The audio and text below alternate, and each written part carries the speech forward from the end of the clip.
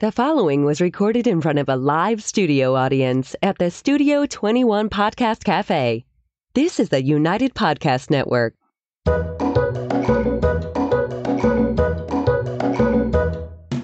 Welcome to the Quirky Dog Podcast, inspired by some of the quirkiest dogs you can ever imagine and the owners who love them.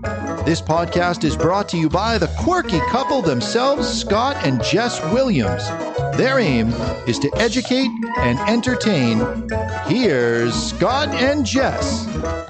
Welcome, guys. Happy February. We're Howdy. excited to be here today. Scott's getting all into his cigar smoking. We have to go for walks all the time now with cigars, and he sits on the porch. Yeah, either the tobacco or the Allegra D. I'm not sure what's got me going today.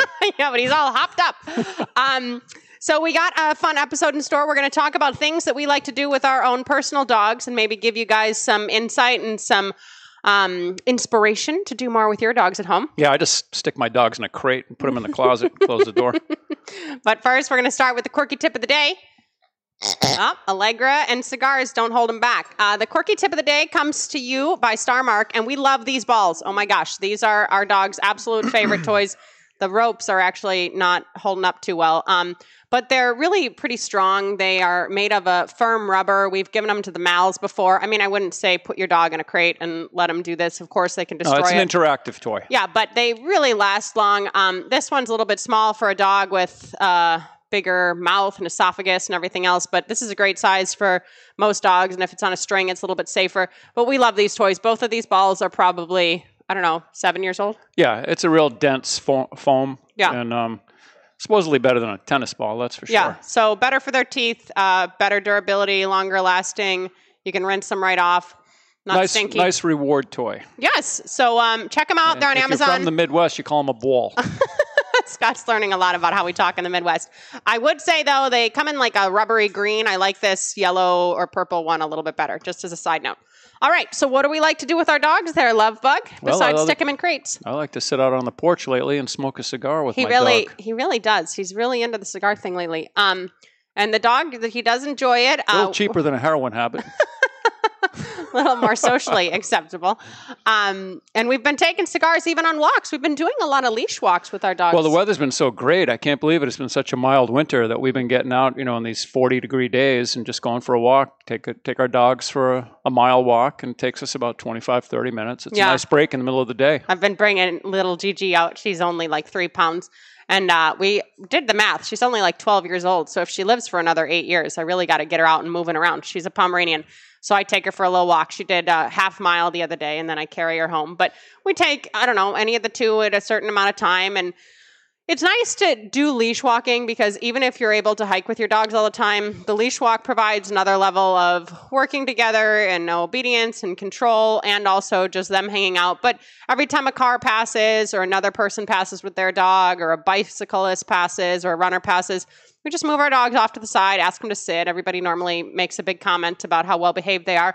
But it's important to have good control of your dog, especially if you're going to be walking right on the side of the road. But the leash walks, I'd say we try to get at least 3 in a week lately. Yeah, and from a training perspective, I've been taking my dogs out on a 15-foot leash just to not have them default into that healing location when I'm not healing them. We're just going on a loose leash walk. I'm just trying to get them out in front of me. They're sniffing the bushes. They're marking. They're just acting like dogs.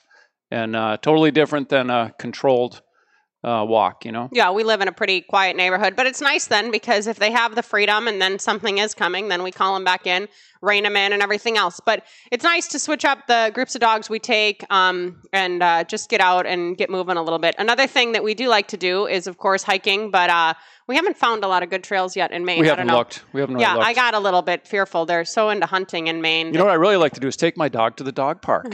Stop it. Don't open up a can of worms. It's been an Love the dog parks, guys. Internet sensation this week with dog parks and dog trainers. He's joking. We don't go to dog parks. But hiking is something we really do enjoy. Different trails. We used to have this really nice trail near our work that was like a straight trail that you could see and pretty open and everything. But we haven't really settled into that yet. And yeah. And I'm the hunting, again, it freaks That's me right. out. We had hunting season when we first moved to Maine. Yeah, I got to get like all kinds of vests. I have one vest for one dog, and it's too big for most of them. So that freaks me out. And there was the holidays, and we had fake antlers we were putting on them and stuff. Well, if you know anything about me, he's probably not far off from that.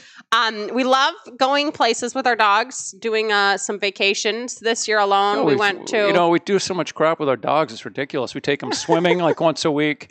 We're out walking with them, throwing the ball for them.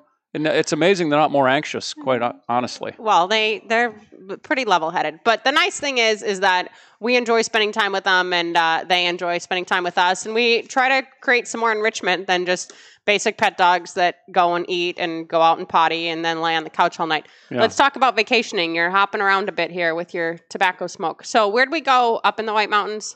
We went up to Dolly. What was the campground Glen called? Dolly Cop. Yeah, Dolly Cop. It was our dog sitter's favorite campground Mount Washington. Too. That's one of my favorites too. I love it up there. We stayed in a little cabin. It was super nice, and we can do some hiking at Dolly up there. Cop? Yes. No, we had a tent at we Dolly didn't Cop. go with the dogs there. What was the place we went with the dogs this year? Oh, Glen. It was near Storyland. Yeah, I don't remember what the campground was called, but we took a few dogs up. Jackson, New Hampshire. And we stayed in a little cabin with a little space heater and did some hiking and sat out by the fire and cooked dinner. And it's just nice to do some things that are a little bit more back to nature with your dogs, because you're not really going to necessarily be doing that at home. You might grill every now and then, but you're not actually sitting there and spending time out in the woods reading and everything else. So we like going on vacation. Last year, we brought Scott's dog Jimmy down to St. John. That was quite the trip for him. That's not a dog-friendly island, by the way.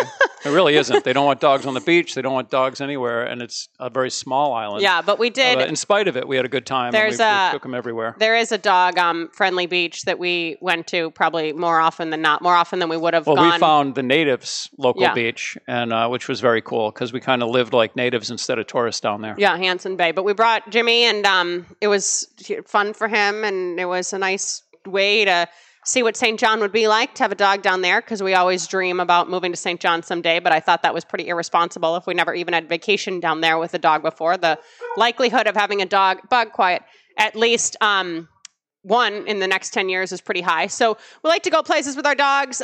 Swimming, Scott mentioned, we do a lot of outdoor swimming in the summer, although the blue-green algae was a problem this past summer. Yeah, we did more indoor swimming than outdoor swimming this year with all of the lakes being contaminated. Yeah, hopefully that's less of an issue this year. But I was a little bit gun-shy about swimming the dogs outdoors. But lakes, the ocean really isn't great for swimming. I mean, we're lucky to live near the ocean. We probably live 10 minutes from the ocean in Elliott, but it's just not great with the salt water and the waves and everything else. So we try to find more freshwater swimming. And then we like to do some indoor swimming with our dogs too. We used to take them to these pools that have like resistance jets and everything else. But there's a nice local place that we go to that is just a pool, and you can throw toys in or bring them around on the outside with a long line. And it's just nice to get them moving. They also have these like self-grooming stations afterwards. So we just head on over and do a bath at the same time. But we like to keep them active, and they seem to like the life they lead also.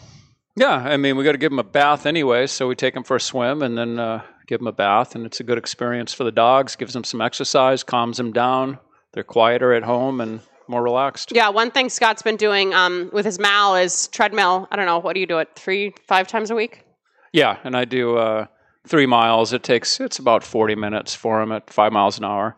And it's good for him. The dog needs to burn off a little steam. Yeah, I mean, the dog is bred to be doing a lot of work every day, and he doesn't do a lot of work every day. So I got to get out and make his life meaningful any way I can. And Scott's been taking some online classes and stuff, so he puts his earbuds in and can do the class, and the dog's on the treadmill, and he gets quite a workout in. I mean, he's tired. Loves it. Yeah, really he's tired. Of course, we have a dog tread, which is my favorite dog treadmill, but Scott props it up. Yeah, I abuse the hell out of it. On an incline. Cinder blocks in the front of it. It's terrible.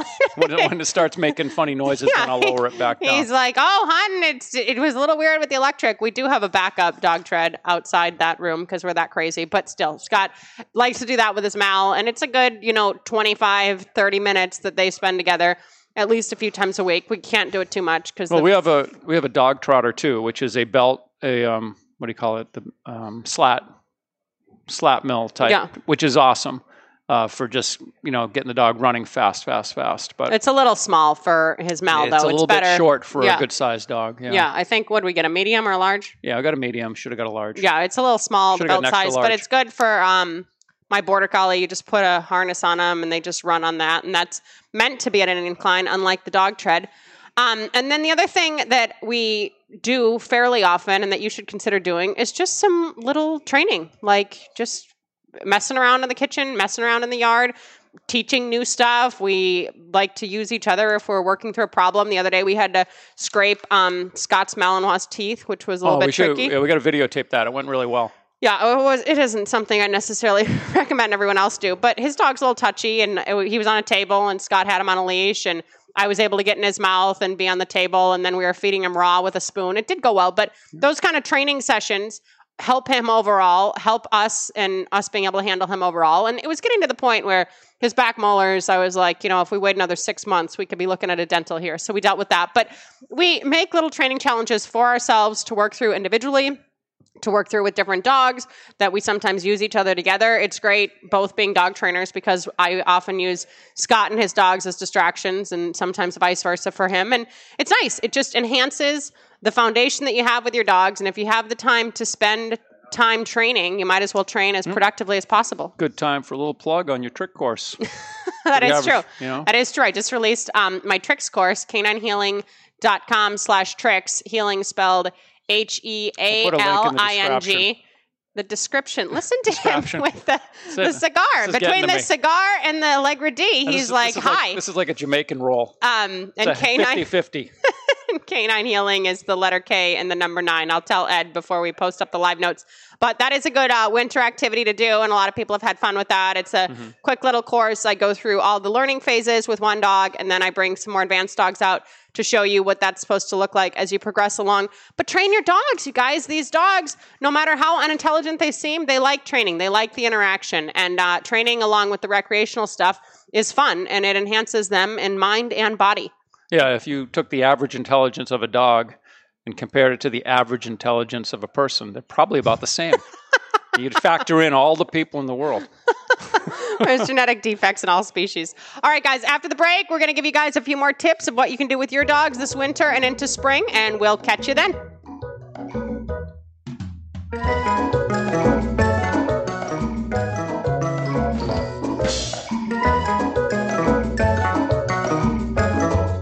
Does your dog seem anxious? Would you like your dog to relax? Do you want to feel more in control? Would you like your dog to cooperate? HowToCalmYourCanine.com. That's HowToCalmYourCanine.com.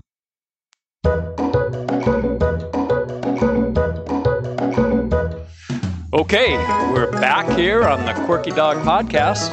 And another thing I was thinking that I really enjoy doing is expressing my dog's anal glands on a nice summer afternoon. I mean, how much fun can that be? Scott does not even friggin' trim his dog's nails. Do not let him joke around. Well, that's because I have a vet tech living with me. Really handling the dogs. I never worked at a vet's office once. I don't know if we're going to be able to make it through another podcast after this one.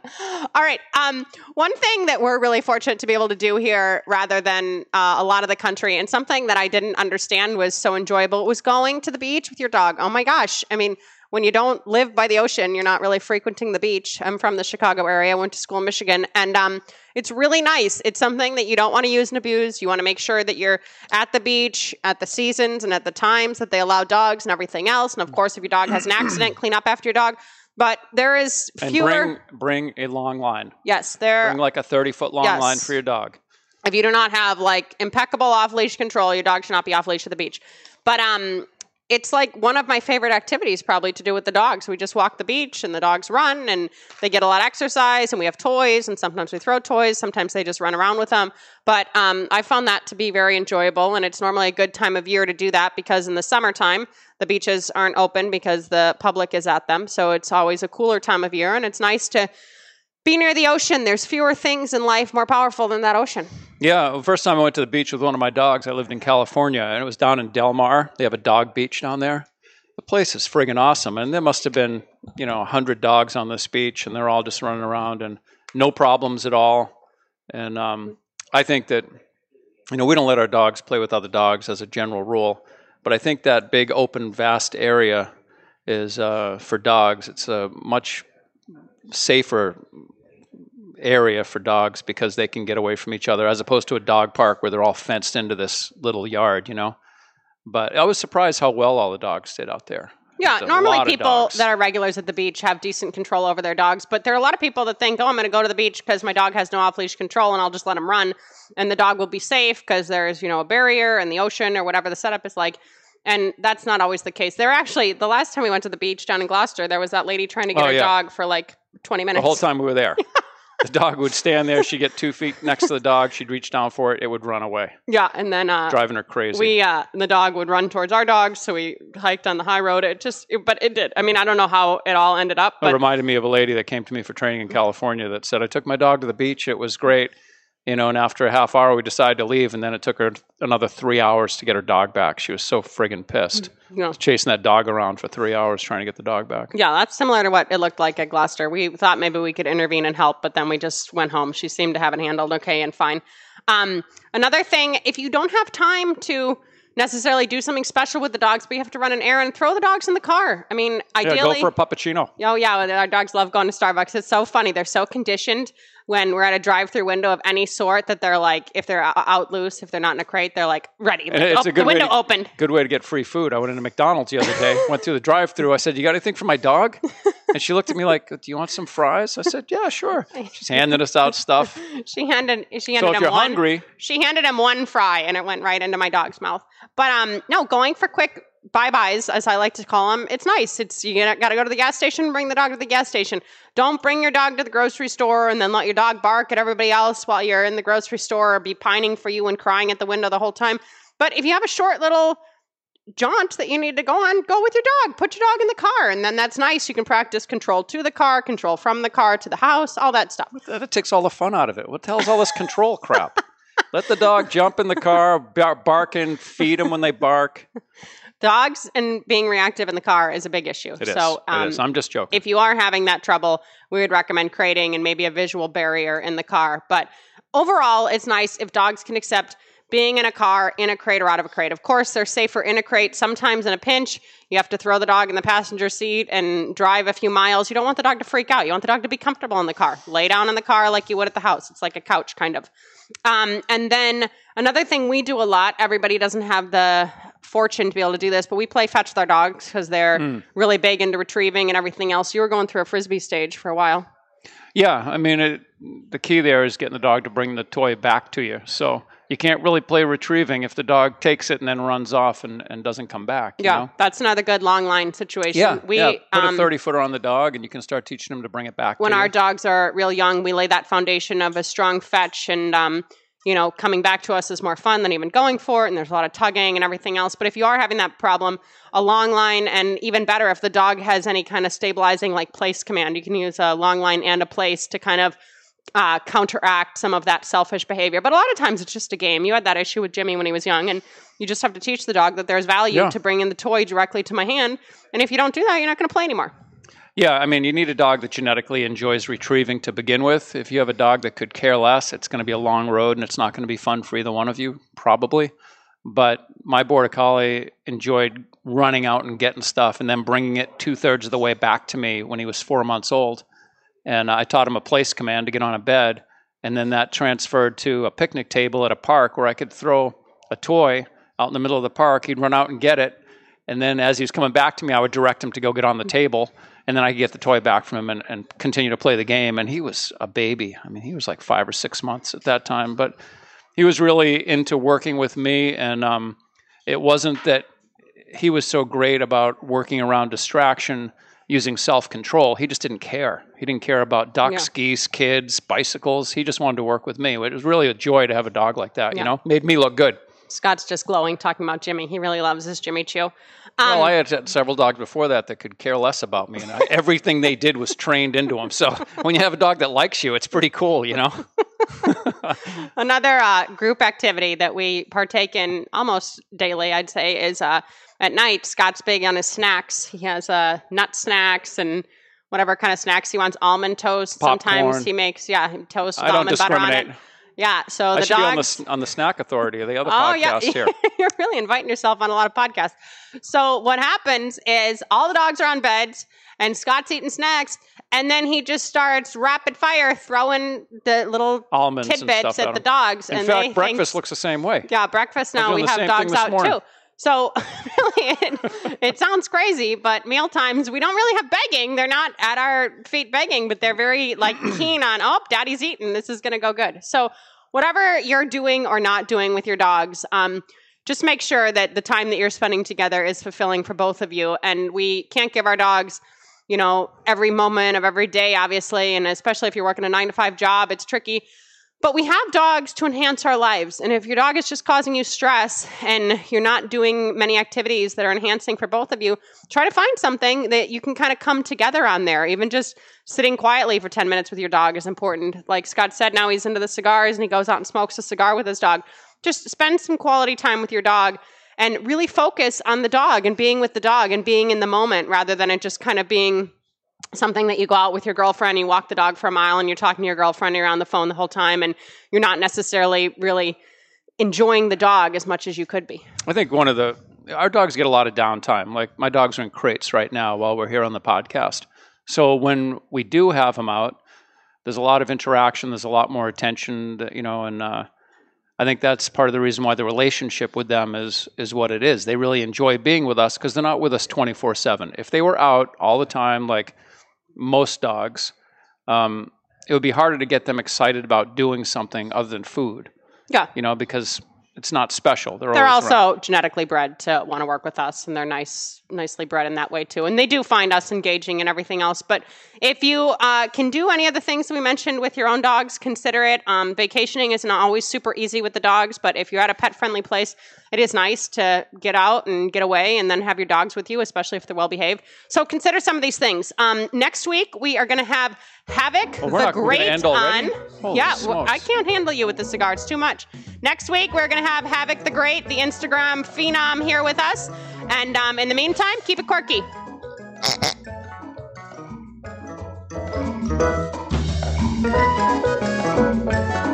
The views and opinions expressed by the hosts, guests, or callers of this program do not necessarily reflect the opinions of the Studio 21 Podcast Cafe, the United Podcast Network, its partners, or affiliates.